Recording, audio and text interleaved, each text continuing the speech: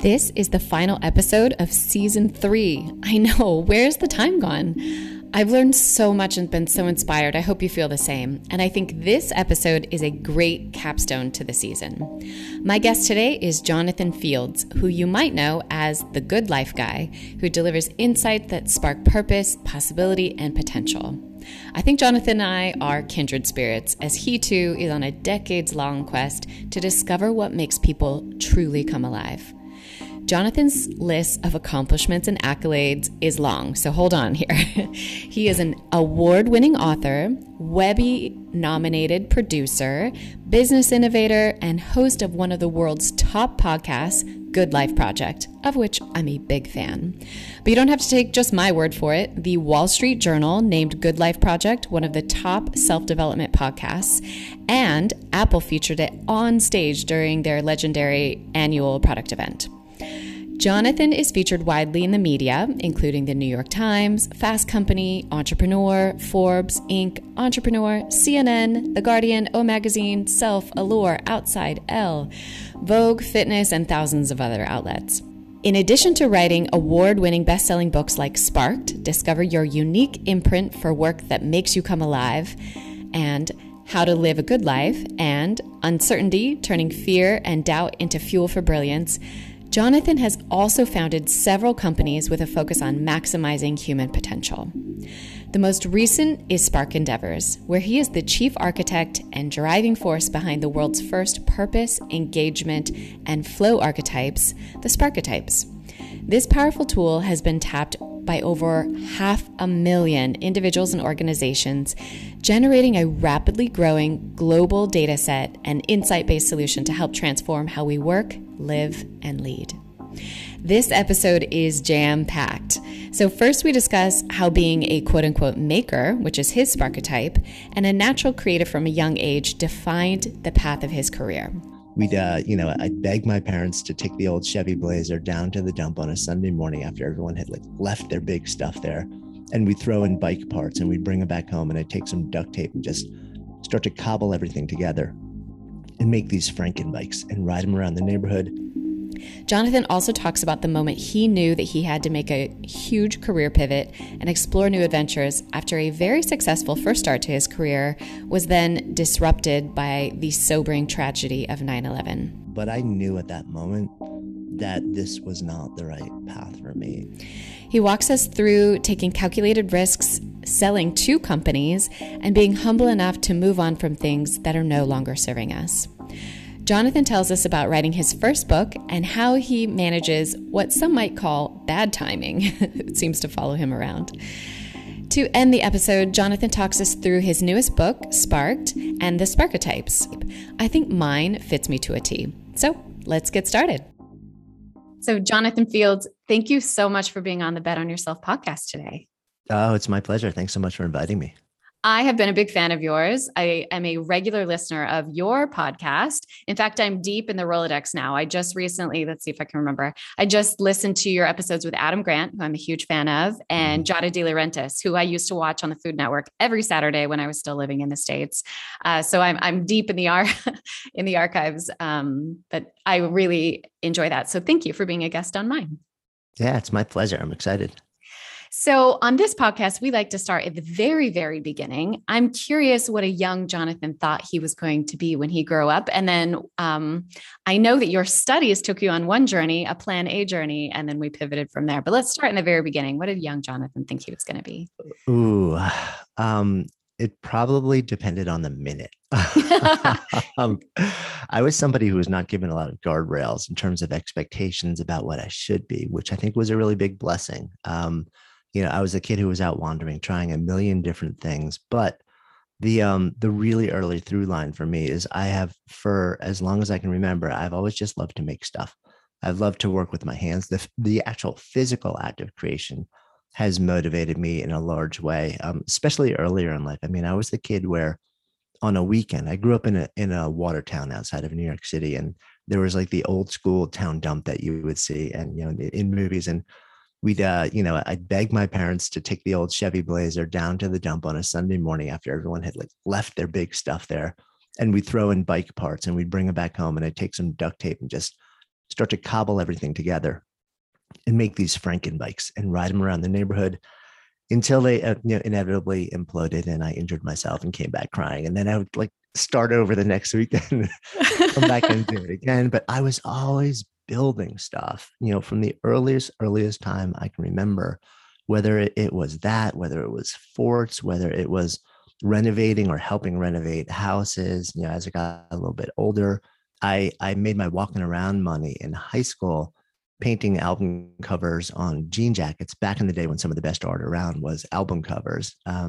Totally self-taught. I learned how to paint myself when actually my grandfather passed, and I had no idea that he at some point in his life was interested in painting. So going through his stuff, we found this old paint set. Oh, wow. And it was like this old wooden box with palettes and just old paints and brushes. And I just would steal away in the corner of our basement and start playing and see what happened. And eventually I was like, ooh, there's a way this makes me feel, which would make hours and hours pass in the blink of an eye. And I kind of couldn't get enough of it. So I always knew I would be making things. I had no idea what form or shape that would take. For a hot minute, I think I thought I would be an architect also. Oh, yeah.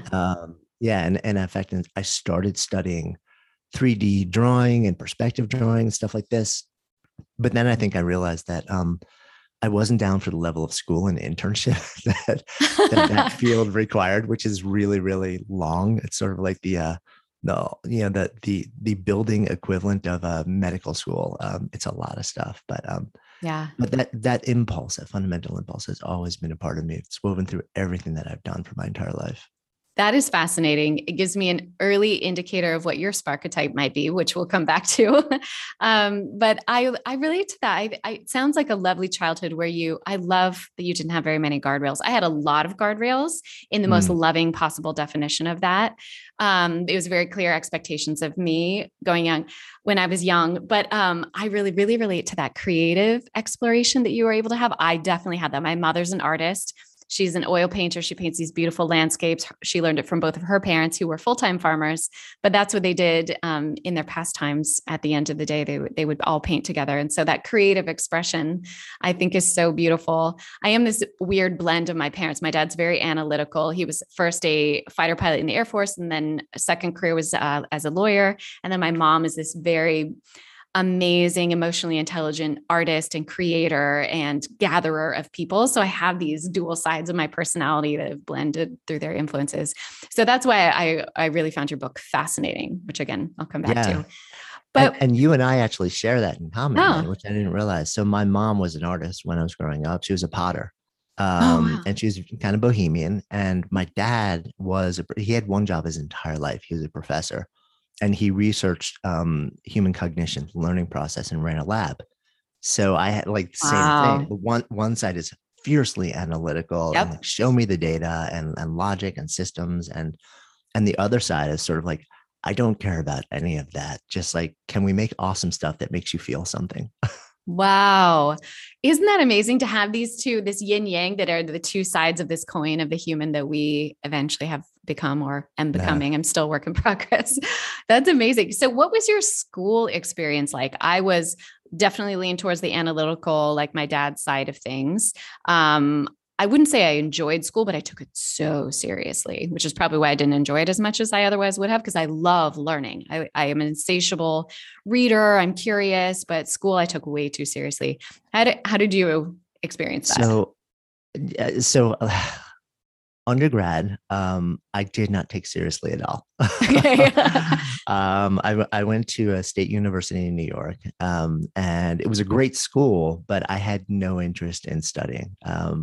I think I calculated by the time I hit my senior year, I had attended something like 25% of the classes. Wow. I was a terrible student. Like I graduated with a C+ or something like that. But one of the reasons for that was that I also have this lifelong love of music. It's in my bones. I played music a lot as a kid, and then I fell in love with just any kind of music. And a similar Jones for entrepreneurship. One of the things I love to build is companies. So in college, I started blending the two. I started as a DJ at parties, and then actually partnered with somebody else, and we built this mobile DJ and sound and lighting company where we were out, with our team at clubs and parties, and we had huge stacks of equipment. And I would spend pretty much, every Thursday, Friday, and Saturday night working behind the tables, just spinning and creating these environments until 3, 4 in the morning.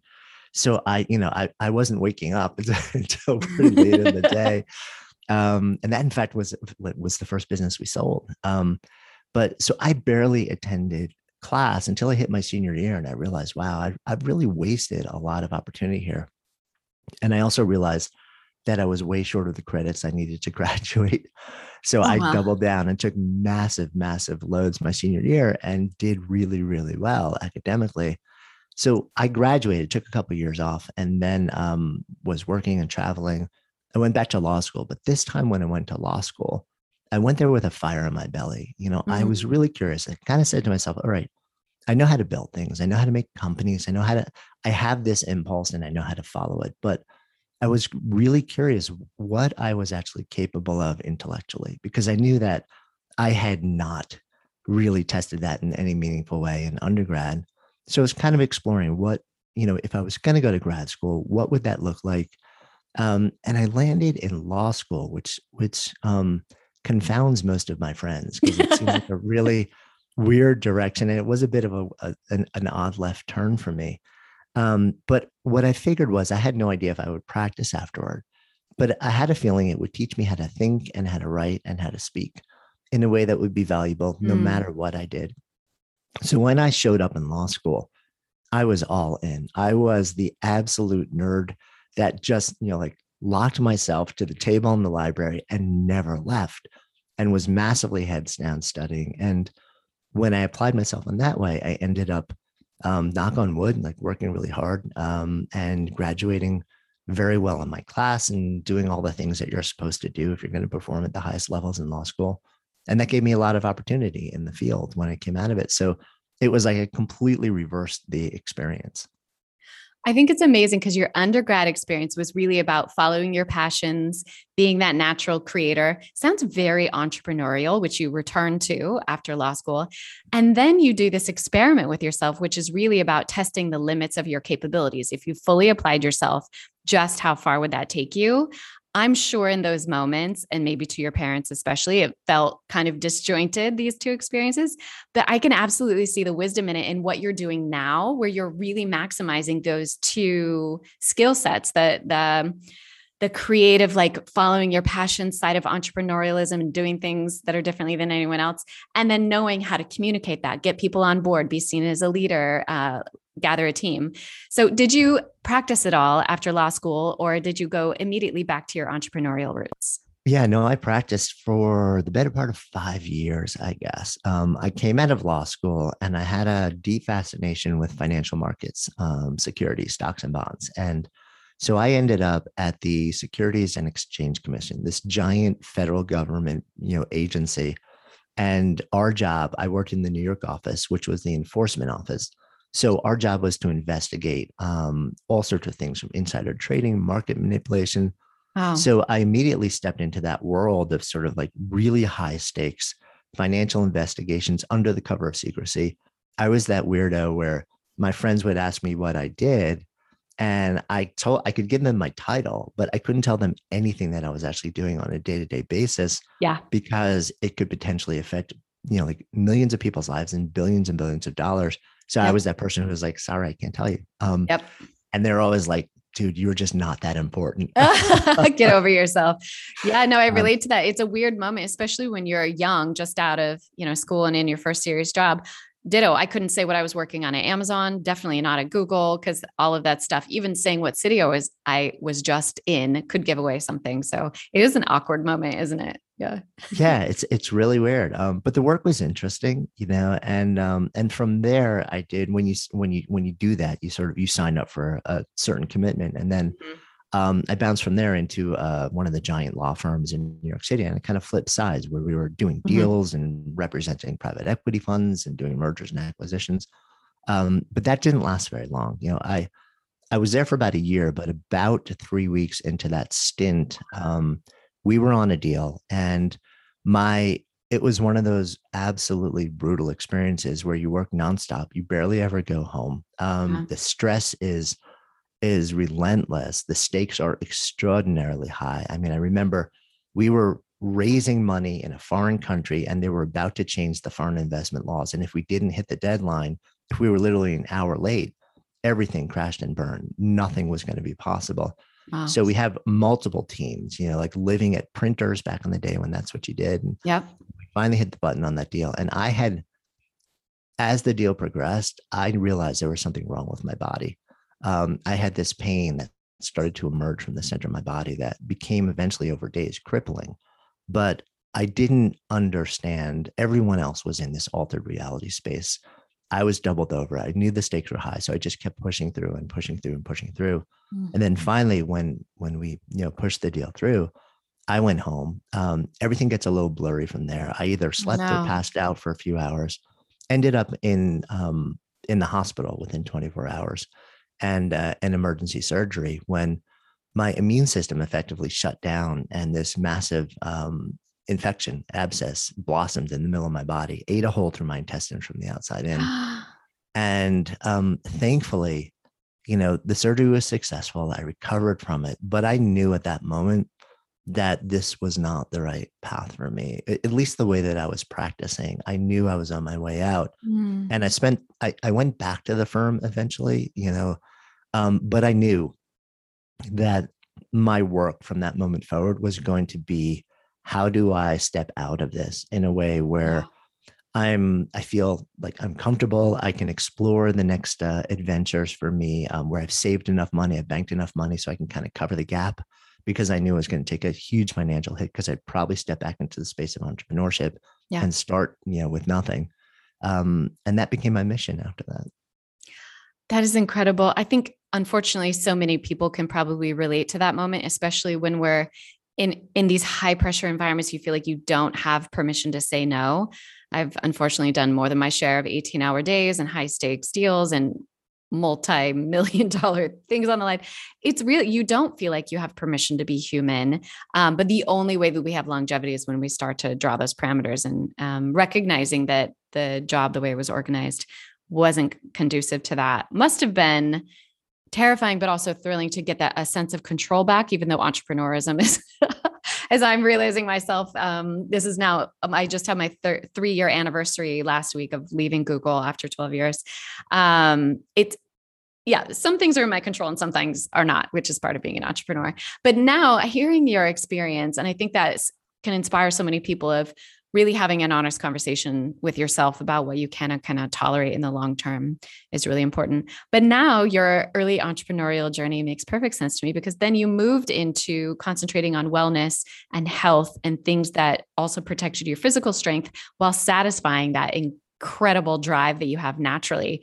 Can you walk us through those early stages? Because you Yeah. sold 2 companies after that. So you were a very successful entrepreneur within the wellness space. Yeah. So I've always, when I was a kid, I was also a gymnast. I was a competitive gymnast for the first 20 years of my life.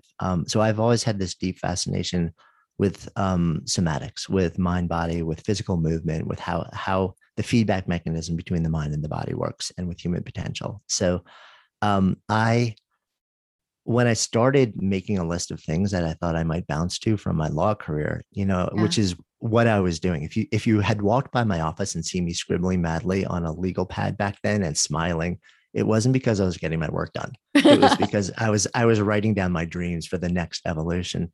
Yeah. And so I went from there. And my first step out, I realized I wanted to get into the fitness industry to understand what was happening. So my first step out was actually talking my way into a job as a personal trainer in this little studio on the Upper East Side of Manhattan, making $12 an hour, and which was, an interesting thing for me to handle on an identity level and an ego level. Because here I'm going Sure. from one of the biggest, most prestigious law firms in the world, making a really nice 6-figure income, Yep. to wearing running shoes, tights, and beat up old t-shirts and making $12 an hour. And it took me a minute to really grapple with that shift in identity. And because, there was a tendency for people from the outside in to look at me and say, oh, what a shame. He couldn't handle it, Mm. rather than understanding, no, there's actually an intentional process going on Yep. here. And I wanted to actually step into this new industry at the most fundamental point of service so I could understand the social dynamic and really what was working, what wasn't working, understand the culture, understand the environment, so that I could re-envision. I knew this was going to lead to my own mousetrap eventually, and I wanted to understand how to do it better. So I did that for about 6 months, and then I was like, I'm seeing what I want to do here. So I moved on. I opened my first fitness facility, and then grew that for about 2.5 years. Like every entrepreneur, I was both the founder and CEO and the janitor and the fitness instructor and the personal trainer, and like whoever didn't show up on any given day, You wore that that that hat. that was my job. And so like you said, there's the fantasy of entrepreneurship of like, oh, I have total control and it's going to be amazing. And the reality, especially in the early days, is it is brutally hard, but at least you know why you're doing it. You know Yeah. that that there's a reason that you're showing up every morning, that it's aligned with something that really matters to you. And for me, the most amazing thing about it was you get to pick the people you surround yourself with. Mm. And that makes the whole experience just a completely different thing. So I did that. After about 2.5 years, I was very fortunate to sell that business. And and then I was scanning the horizon and trying to figure out, okay, so what's my next move here? We were living in Hell's Kitchen in New York. I was married. We had a new home and a 3-month-old baby. I got really fascinated in the yoga world. And I realized that a lot of folks like me who had sort of come from more of a business background up to that point were a little bit terrified to step into the typical yoga studio. And this was back in the day where yoga is not what it is now. Right. Most people in New York City could not pronounce the name of the studios they went to, if they went to one at all. So I kind of said, let's see if I can create something that preserves the power of the practice, but is more accessible to a wider range of people. So I signed a 6-year lease for a floor in a building in New York City, um, for what I hoped would become one of the premier yoga centers in New York. I signed that lease the day before 9/11 in New York. So I woke up the Wow. next morning and, it was devastating on every imaginable level. Yeah. Most immediately, my wife and I were just asking who did we know who Yeah. was in the towers, because nobody who was in New York or at that point, got out without knowing somebody. And then of course, are we going to move forward? I mean, am I literally going to launch a business married with a home and a 3-month-old baby into this sea of pain? And it was a struggle for a little bit, but an experience we had actually one day, the day or two after visiting with a friend of ours who actually lost her husband in that Mm. experience, really kind of awakened in me this notion that no, life is short. We have one pass through. Nobody plans to go to work one day and not come home, but it happens. And if the moment that we've all been going through now in the last 18 months or so has, I think, reminded us of that again. So we moved forward with it and opened about 8 weeks later. Completely different energy, instead of like rock star energy and health club brought to a yoga studio and all sorts of, Yeah. it was a much more contemplative and soulful. And the many of the aid workers who were being staged for helping out were actually 2 avenue blocks down from us in the city on one of the piers. So we sent people down there and said, just come, Wow. breathe, move, relax, cry, whatever you need to do. Don't pay us, just show up. And it became this really quickly, it became this place of community, of healing, of movement, of just grace, where you could come and just feel whatever you need to feel. And it was an amazing thing. And we grew as a community really quickly. We grew as a business, thankfully, as a side effect of that. And I similar to my experience in fitness, when we started out, there were only two of us. So magically, I was one of the yoga teachers, having probably no business teaching, but that was back in the day where I literally bought the top 10 selling yoga videos. Yep. I memorized the routines of all of them. Love And on that. any given day, I would show up and teach, like one day I'm teaching this rock star person's, and then the next day, until eventually I like went and studied more and then got certified and did all this stuff. But and over the years, it grew into this just beautiful, vibrant community, with thousands of people from all over the world and dozens of teachers. And we ended up training so many teachers and sending them out into the world. I was on the floor for 7 years teaching, and it was just this stunning experience in my life. And after about 7 years, as pretty much always happens with me, once things start to really become stable, and systematized and processes, the entrepreneur's impulse in me kind of says, You get a little itchy. yeah, what's next? So I was able to, because it was not just a beautiful community, but a business that was doing very well also, I was able to exit that. And I did that at the same time that I sold my first book. And I kind of knew that I had started to develop this love of writing, and communicating and language on the side. And I wanted to really lean into that. So I started working on that book. I stepped out of the yoga. It was interesting. The last class that I took there, people didn't know it was my last class. And until I brought them up out of Shavasana and then shared with them what was going on. And to this day, I will never remember those final moments of that class and just the energy in that room. But it was also, I knew it was right. I knew, it was time to just hand over the keys, and I walked out, and I was good with that decision. And I also knew that the community was in beautiful hands. It had a wonderful steward who would carry on with it, and amazing, teachers who were going to take great care of everyone. So I felt good about the transition. And that launched me into the world of books and media and speaking and all the stuff that I've been doing really for the last decade. This is incredible. I knew you were my kind of person. You have just highlighted so many things that we talk about here on this podcast, and I highlight in my book, because I just want to point out for our regular listeners, they're going to be hearing some patterns that come up over and over again with the super performers interviewed on this podcast. I hear the pattern of taking calculated risks and being humble enough to let go of something that's no longer serving you. You've learned from it what you can, move on and take a risk on yourself. I hear you doing that thought work in your law office. The only time you smiled while you were there was because you were realigning yourself with your values and your mission.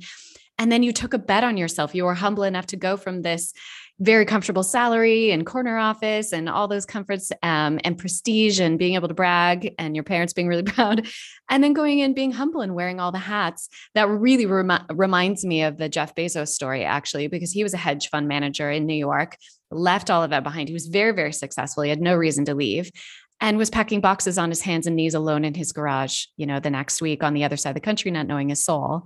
And so that kind of like risk taking of something so value aligned that it pulls you, it just forces you to take a risk. And the fact that I do think that there's this beautiful pattern in crises, whether it's a life disruption or a global pandemic or something, when we can find our superpower of using our strengths and our passions to serve others. I think it's such a beautiful story for you to have shared that in such a meaningful way of not just focusing on the business model, but how can I serve my community that's really suffering right now? And this is a crazy full circle moment, because we're just days away from the 20th anniversary of that day. And it still feels really raw when I see those things again. And I'm not a New Yorker, but it's very, very personal. So how that led to this next step of your journey, which I'm excited to explore now. Hi there.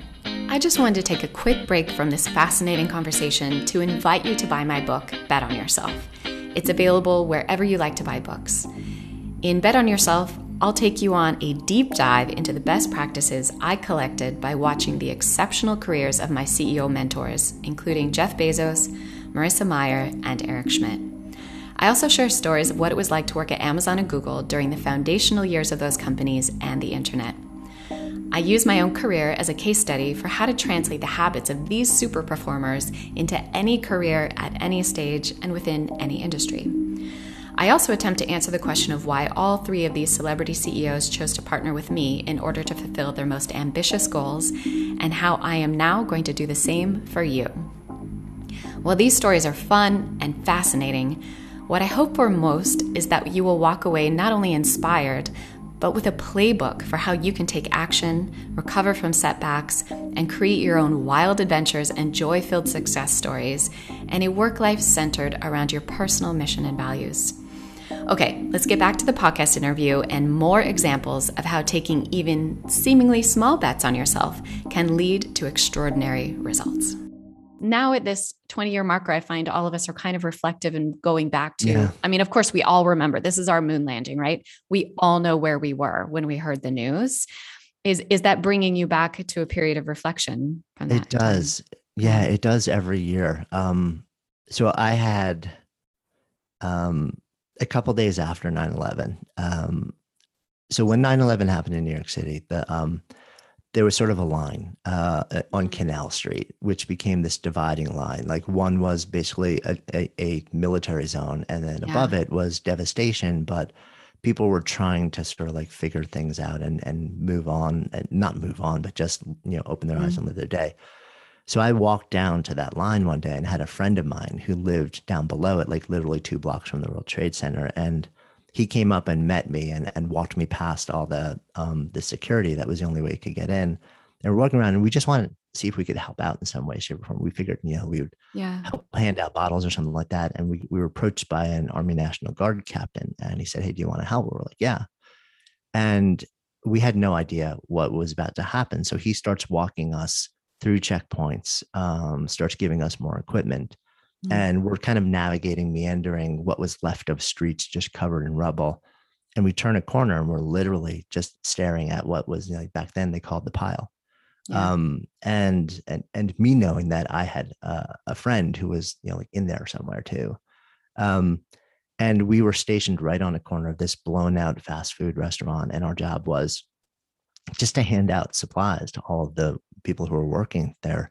You could, even with equipment that you were wearing, you could barely breathe. You could barely see. It was so smoky and acrid, and we were working for a couple of hours. And at one point, they said, "Hey, there's a gas leak. Everyone out fast," and everyone runs. And then we come back in, and then we hear this loud siren, and we're kind of looking around. My buddy and I were like, "What is that?" And then we see everyone literally running for their lives in any direction that was not the rubble.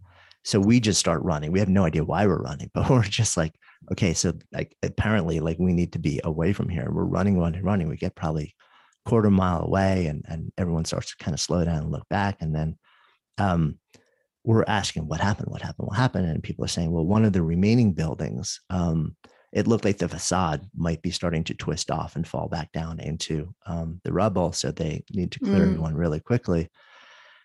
And then eventually we were there for a little bit, and the Army National Guard captain comes and finds us again. He says, "Hey, if you're open to it, we're going back in." And I looked at my friend, I had a 3-month-old baby. My friend's wife was expecting. We looked at ourselves and we're like, you know what? With a certain amount of shame, we're not in. Actually, this is actually not what we thought we were signing up for, and we have so much gratitude and admiration for the work that all these people are doing, and we're happy to support in so many different ways.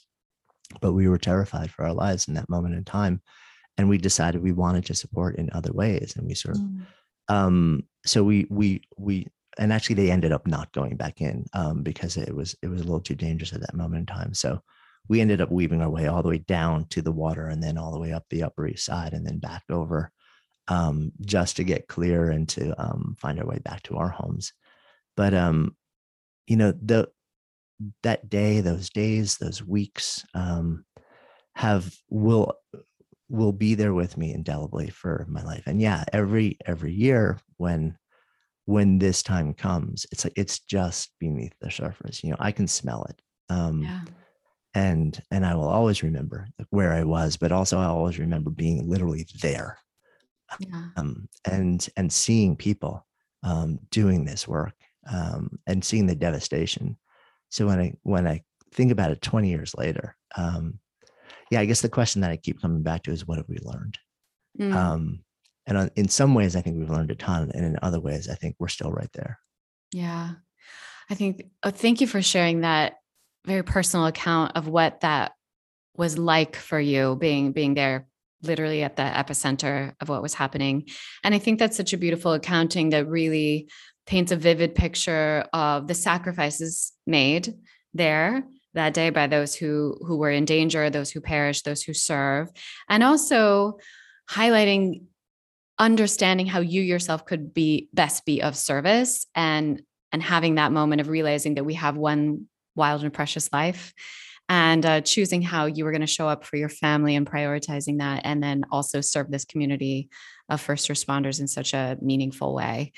I We could talk for a long time about this because I mean, there's just such a weird full circle right now as we're watching the Afghanistan disaster, and yeah, asking ourselves, what are we contributing as a society? How can we make this world an actual better place? And what responsibilities do we each individually need to take on or want to take on, and have some honest conversations with ourselves about contributing in meaningful ways. It is not a diversion or a strange segue for me to then go into your thought leadership, because I think this is a natural extension of that deeply emotional experience you must have had that day of thinking about centering your life's work about giving back and serving and guiding people through this crazy experience, which it is to be human on this planet. I'm curious. So it sounds to me like your first book came naturally flowing out of this experience.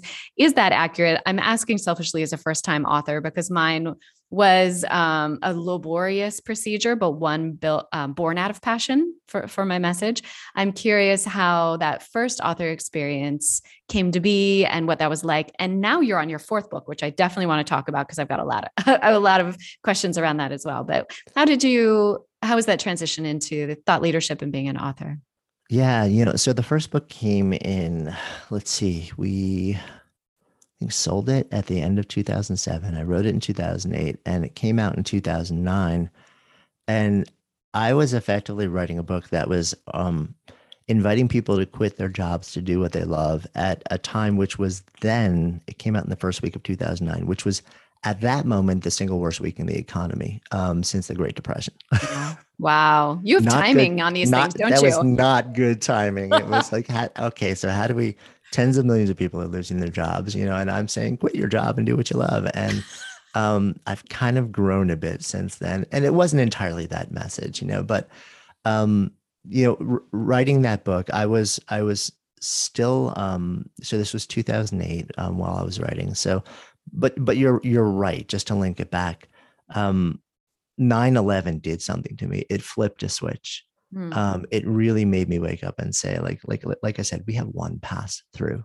And to the extent that we have the agency and the opportunity and the privilege and the resources and whatever it is that we can leverage to try and live as much of the life in a way that feels meaningful and alive as we can, then I'd love to be a part of both doing that myself and seeing if we can create things that would help others do it.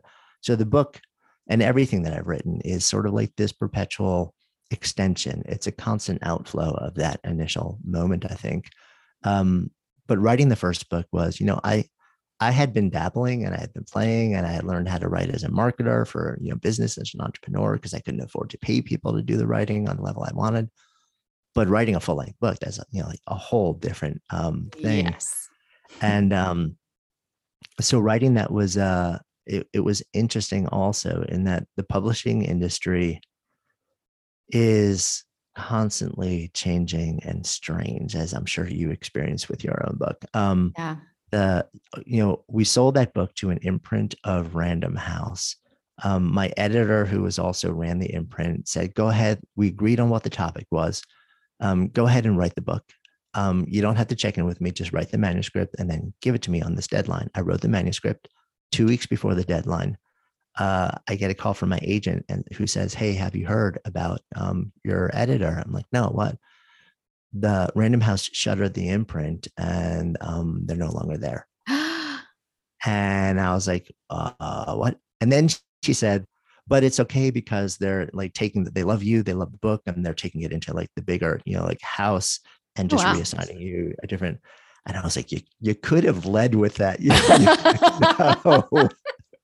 It's like, at least like, give me a little hope first, like good news, bad news, but good news. Okay. So first the bad news, but there's good news. Like it's coming, I promise. Um, Wow. so so I ended up, a different imprint and a different editor and all sorts of stuff. And then we rewrite the book to suit the new editor's vision of it. And then, Yeah. yeah, and then it comes out at a moment in time where the entire house shut down for 2 weeks. They went black and nobody knew if publishing was coming back. I have very weird timing with a lot of Yes, things. you do. I You do. have a pattern. I do. And but the experience, it lit a fire.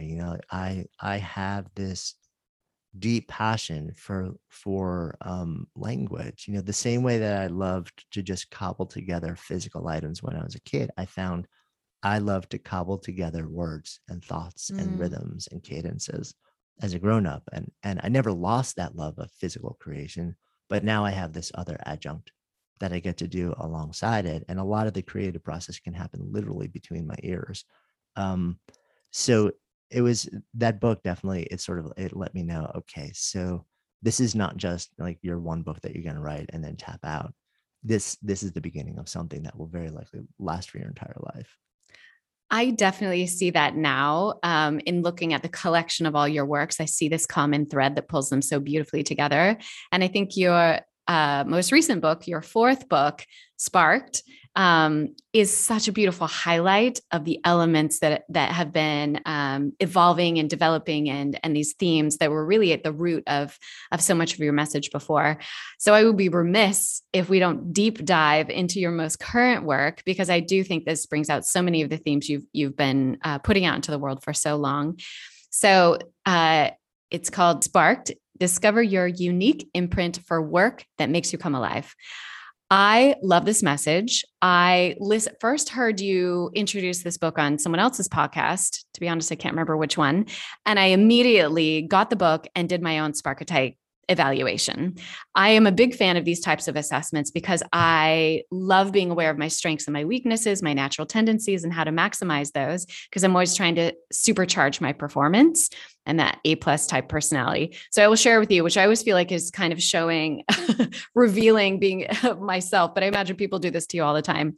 So I'm an advisor, which is very consistent with other assessments that I've got. On the Myers-Briggs, I'm an INFJA, which is also titled advisor. My shadow Sparketype is Maven, and my anti is Maker. So hopefully that gives you a very nice quick peek into who you're talking to right now. Yeah. So to deconstruct that a little bit for those listening. So the primary is basically your strongest impulse for work that gives you this feeling of coming alive. But I want to deconstruct that a little bit also, if that's because okay there are with you. 10 Sparketypes, right? Yeah, there Yes. there are 10 different Sparketypes, but that word coming alive can be a little bit gray, a little bit nebulous. So let's actually, when I talk about that, I'm talking about the sort of the overlap or the sweet spot between 5 different states. So it's the experience of meaning. So the feeling like what you're doing actually matters, like it really means something to you, maybe to others, to the world. The feeling of flow, like you can just absorb yourself in this thing. You lose a sense of time, even the sense of your own individuality. It's kind of this really blissed out state where it's almost beyond emotion. And what we know from research also is that state drops you into a place of hypercognition, hypercreativity, hyper awareness, where you can kind of access your fullest potential. It's also the overlap between excitement and energy, what the corporate world would call engagement these days, where you wake up in the morning, you actually want to work hard and you want to go do this thing, and it energizes you. The 2 other things are what I would call expressed potential.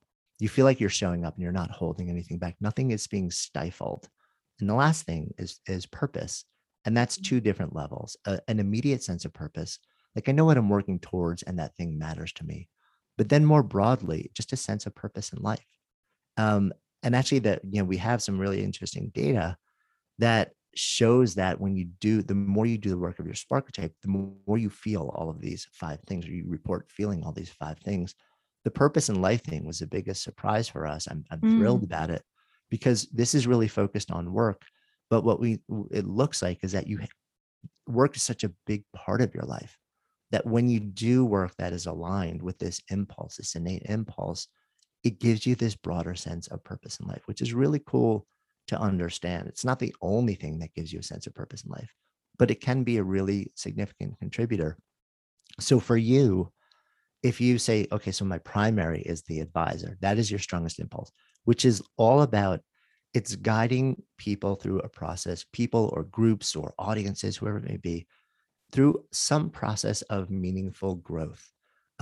It's about creating a container of safety and trust. It's a very relational impulse. You thrive not just on knowing that the person has grown in a particular way and checked off a box at the end. It's the nature of the relationship, the dynamic all along the way that's really nourishing for you.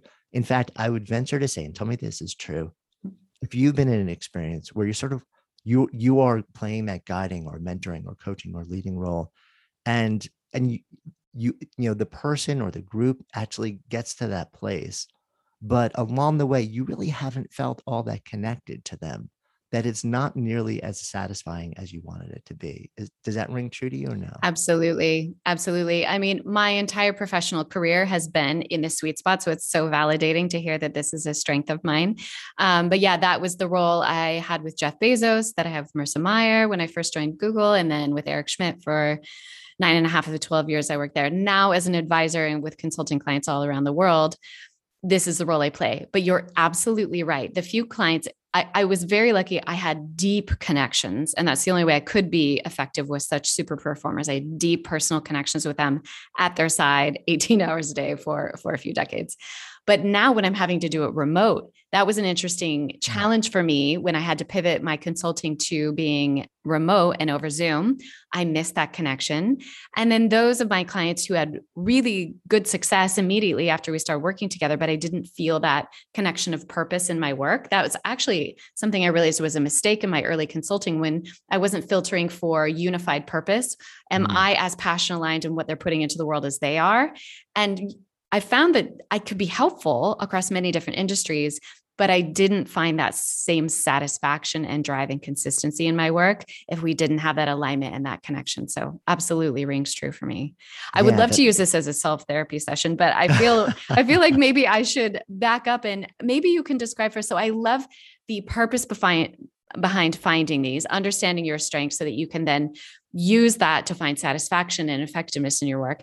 But I also wonder if it would be helpful for you to describe how you discovered these 10 different Sparketypes, because I know, having listened to you describe this from the past, there was a lot of data gathering, a lot of research that went into this, testing the models. How did you come to these types? And then I wonder if you could give us a quick overview of what those are. Yeah, I'm happy to.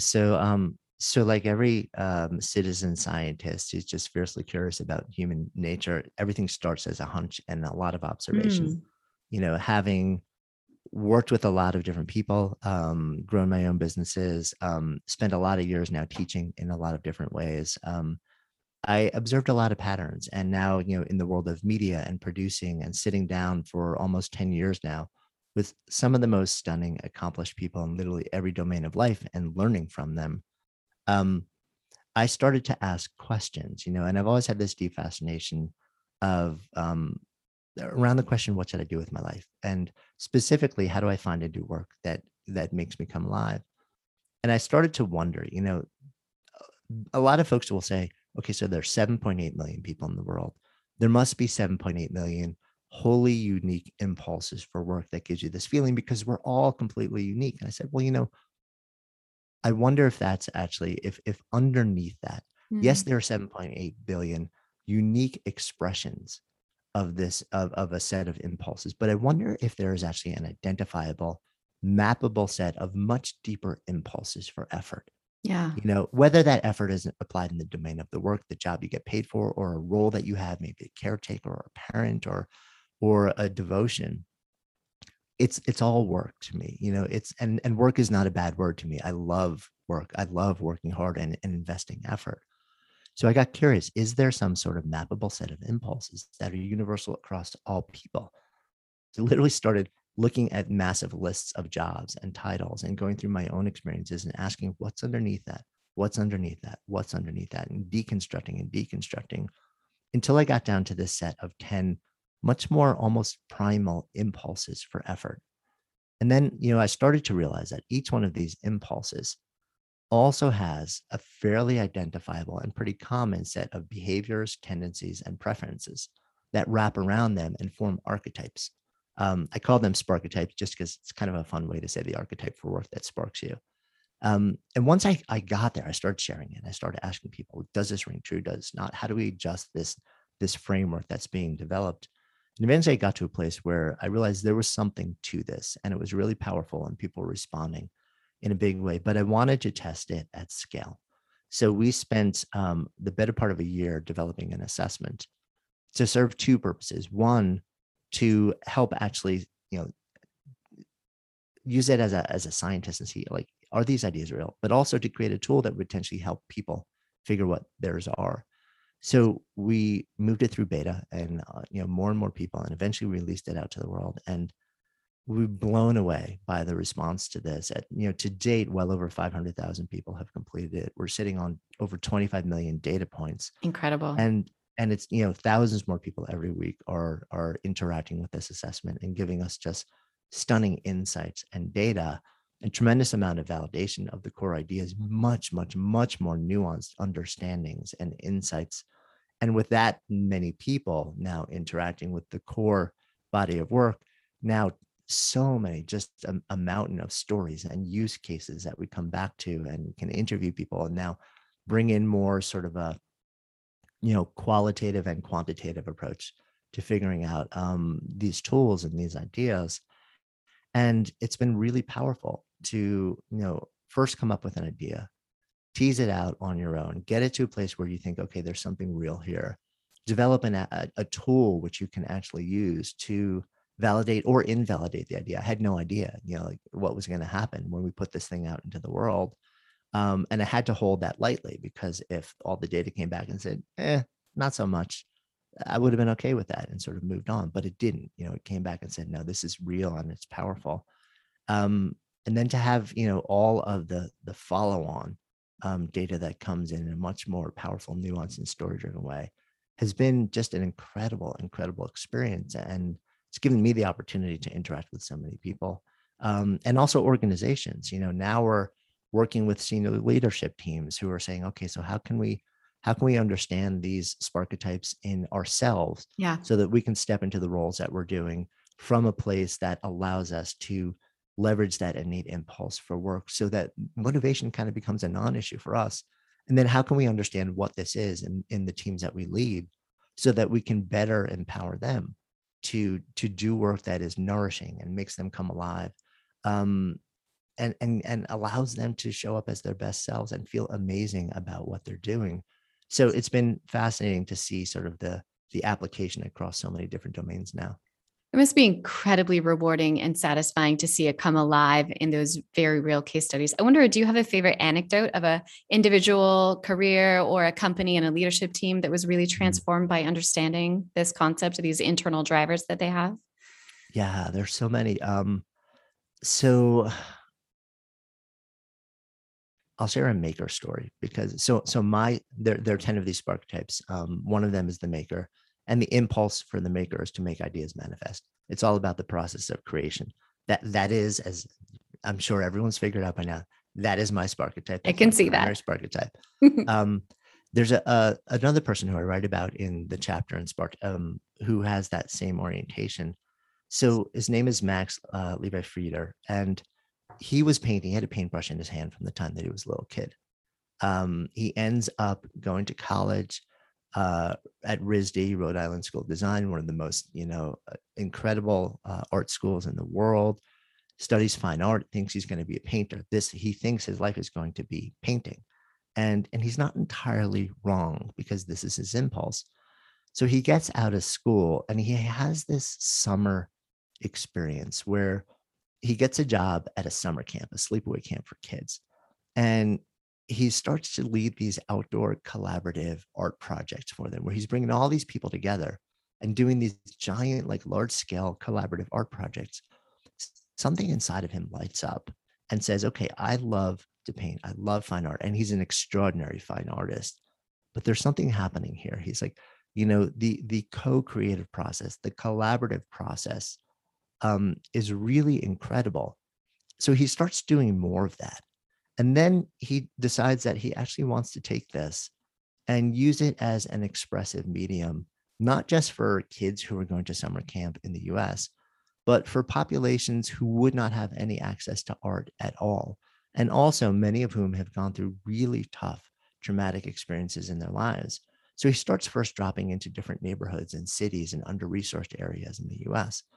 And he's having the most incredible experiences. They would get a wall in the city, and they'd bring all the local kids together and paint these stunning murals with them. And he's not the lead painter in these things. What he's realizing, he's stepping back and he's creating something even bigger. The painter in him wants to paint, but the maker in him says, oh, I'm creating a container that is bringing us all into this place of expression that is stunning and rewarding in so many different levels. That then expands into him dropping into very often war-torn countries and refugee camps and bringing communities together there, not just kids who've gone through the most horrific things, but sometimes people who are on opposite sides of conflict, so that they can, who would never ever talk and wouldn't be allowed in the same space together. And they would start to collaboratively work on these giant outdoor things. And they're co-creating art. They're telling their stories. And as they're doing this, they're seeing the humanity in each other.